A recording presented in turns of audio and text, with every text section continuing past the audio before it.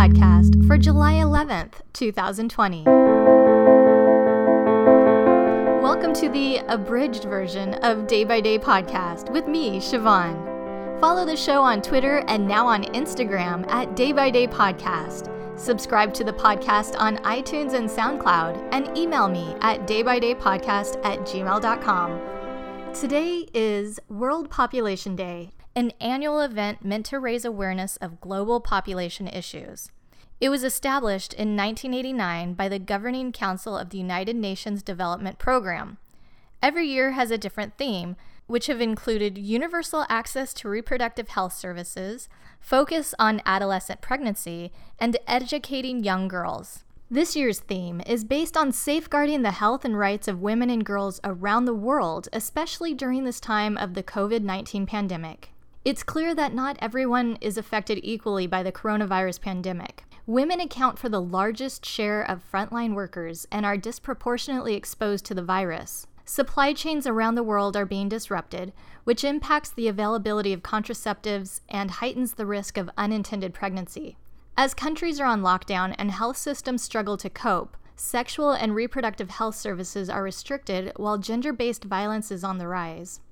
Recent research by the United Nations Population Fund has determined that if the lockdown continues for 6 months with major disruptions to health services, 47 million women in low and middle-income countries may not be able to access modern contraceptives, resulting in 7 million unintended pregnancies.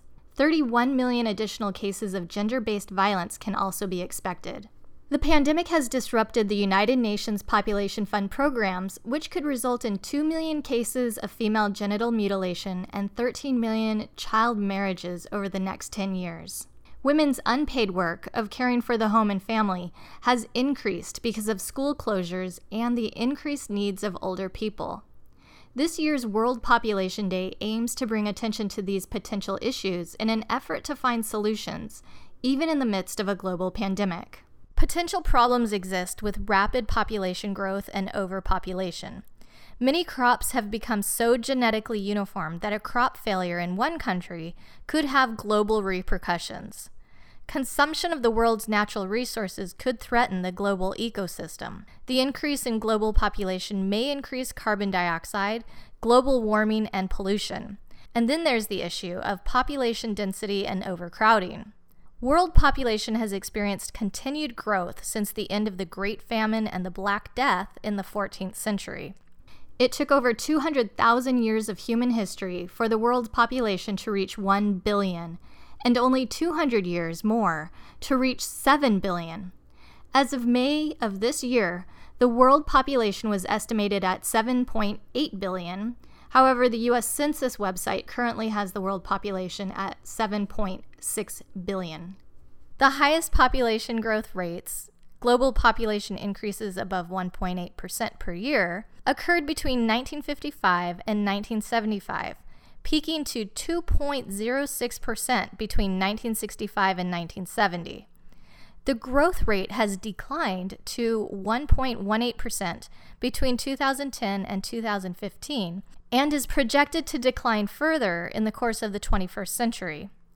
Total annual births were highest in the late 1980s at about 139 million, and as of 2011 were expected to remain essentially constant at a level of 135 million, while deaths numbered 56 million per year and were expected to increase to 80 million per year by 2040. The median age of the world's population was estimated to be 30.4 in 2018. China and India make up about 36% of the world's population, and the Asian continent makes up 60% of the world's population. The world's most spoken first language is Mandarin Chinese at about 12.5% of the world's population, followed by Spanish and English at about 5% each. According to the United Nations, current estimates indicate that roughly 83 million people are being added to the world's population every year. And even assuming that fertility levels will continue to decline, the global population is expected to reach 8.6 billion in 2030, 9.8 billion in 2050, and 11.2 billion in the year 2100. 2020 is a census year in the United States, so make sure you fill out your census if you haven't done so already.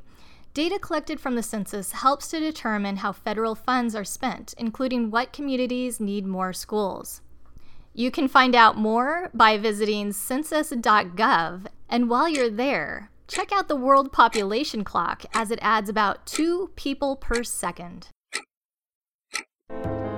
That's it for today. Remember to follow the podcast on Twitter and now on Instagram at daybydaypodcast and email daybydaypodcast@gmail.com. The podcast is also available on iTunes and SoundCloud, where you can listen to past episodes. If you're listening to the show through iTunes, please take a minute or two to leave a review and share the podcast with your friends.